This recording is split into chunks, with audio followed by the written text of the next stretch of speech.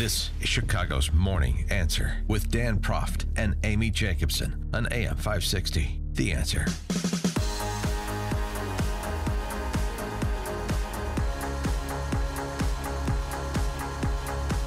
Good morning, Dan and Amy. This is an underreported area of investigation and activity. Big multinational corporations and their business practices, not just at home, but in particular abroad, where there's often less legal oversight and it's easier to, bribe your way to deals. Particularly because of how C-suites in this country have become indistinguishable from college campuses.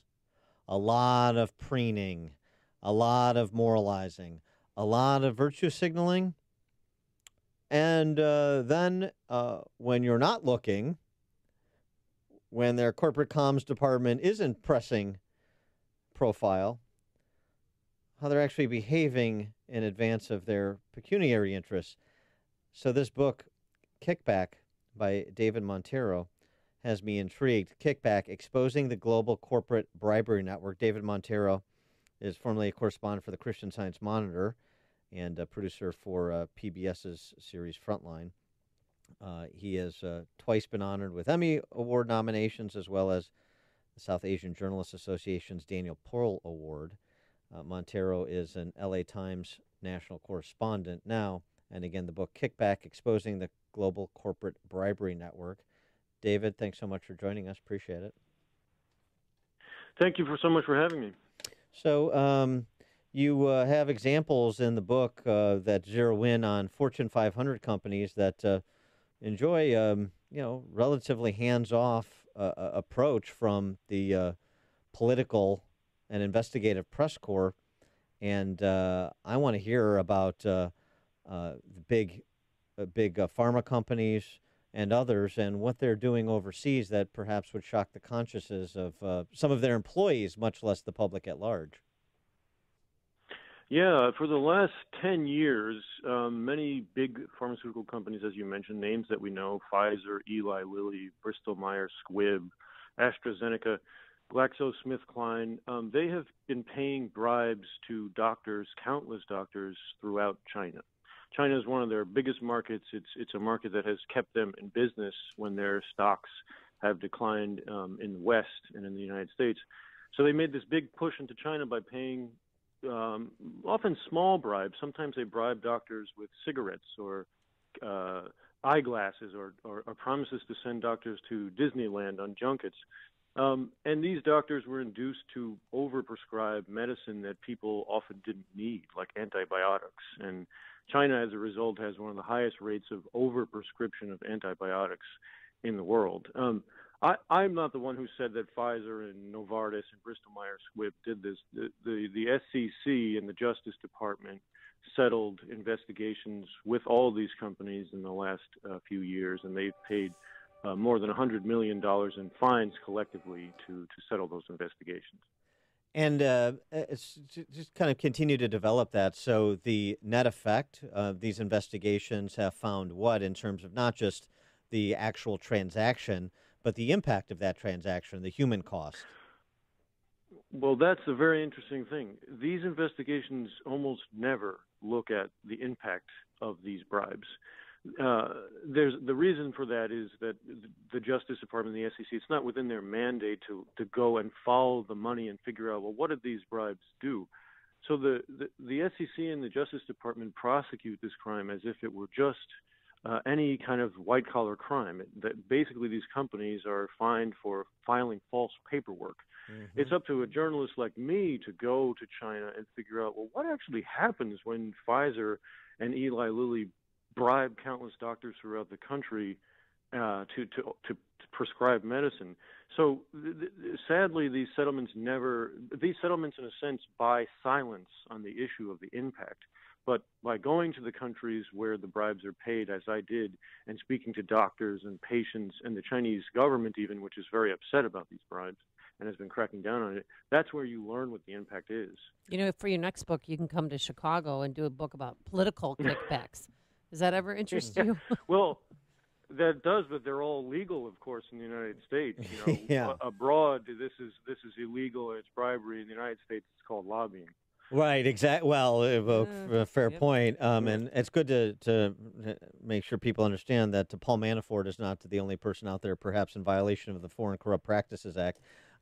Here's the question, though, about impact. I assume the drug companies will say, David, well, it's not bribery. Here's what we're doing. We're incentivizing doctors to use our version of a particular medicine over a competitor's version, but they're going to use that medicine, and that medicine is used properly. It's just our brand versus their brand, and so that's just incentivizing the use of one substitute over the other. Yes, right. But I spoke to doctors themselves who had been bribed and who told me there's a real danger. Of course, these doctors claim I didn't overprescribe this antibiotic. I mean, we want to believe them.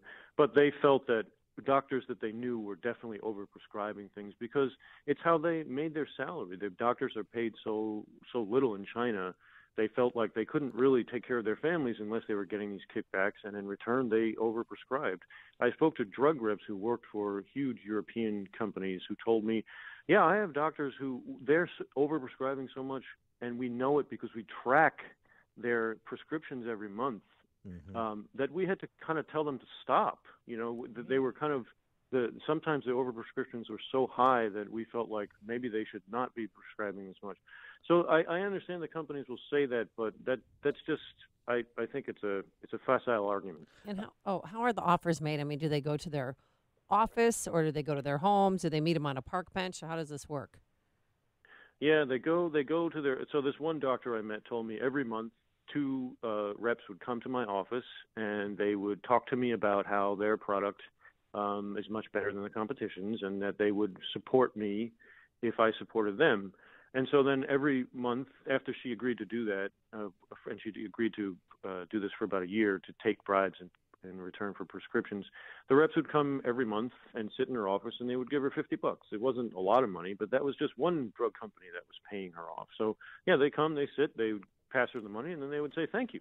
And I remember she laughed in our interview when she told me that because she thought it was so funny how they were thanking her for her corruption every month. What about companies that do business with despotic regimes? And I mean more than just do business, you know, really facilitate, if not underwrite, human rights abuses and other dictatorial practices in foreign countries?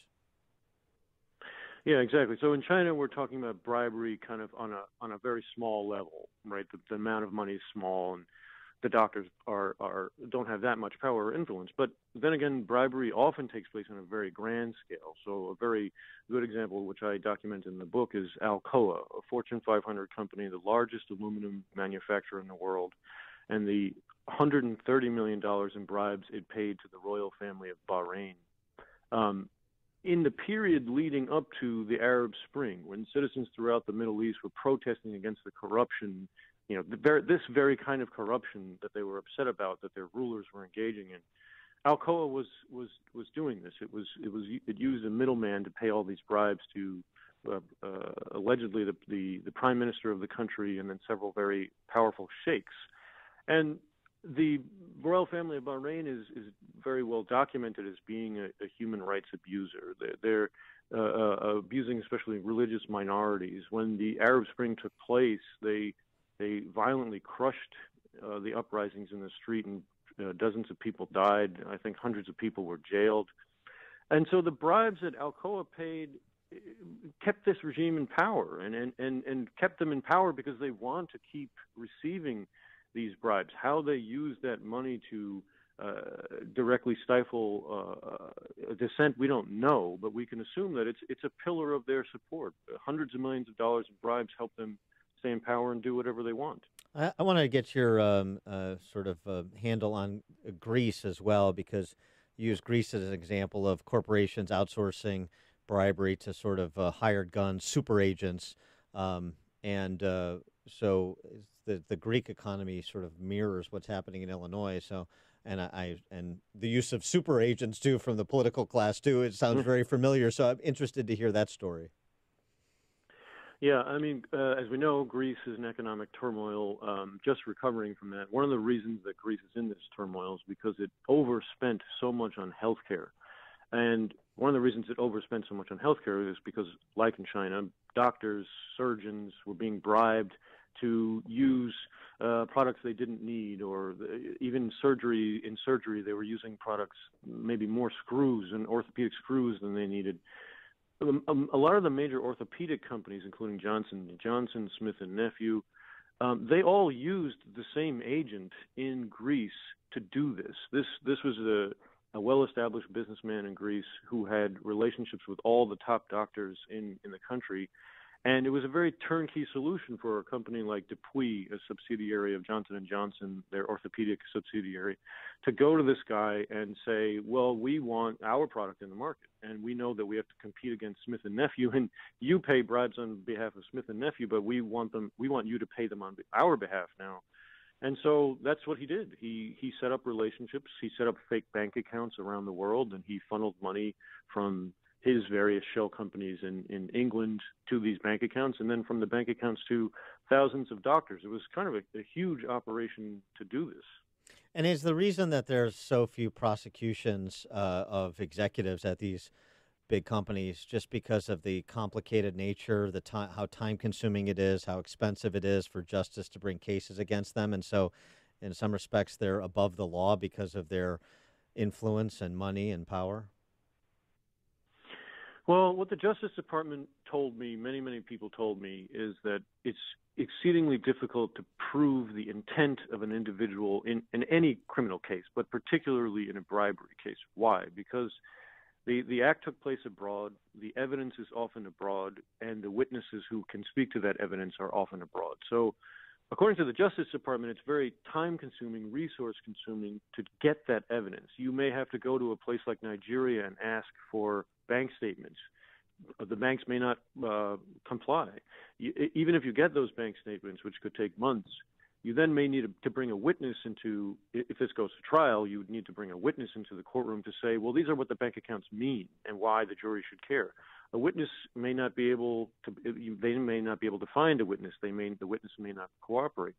So from their standpoint, it's a resource issue. I do think, however, that if they wanted to, they could continue to spend the resources. Part of the problem is the Justice Department doesn't like to lose at trial.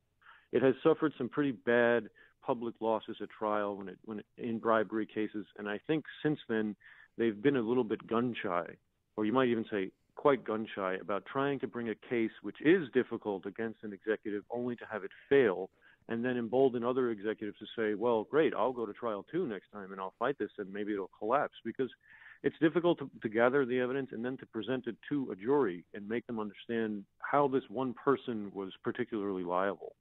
Really interesting. David Montero is the author. He's an LA Times national correspondent. The book is Kickback, Exposing the Global Corporate Bribery Network. David, thanks for joining us. Good luck with the book. Thank you so much. Thank you so much. And he joined us on our turnkey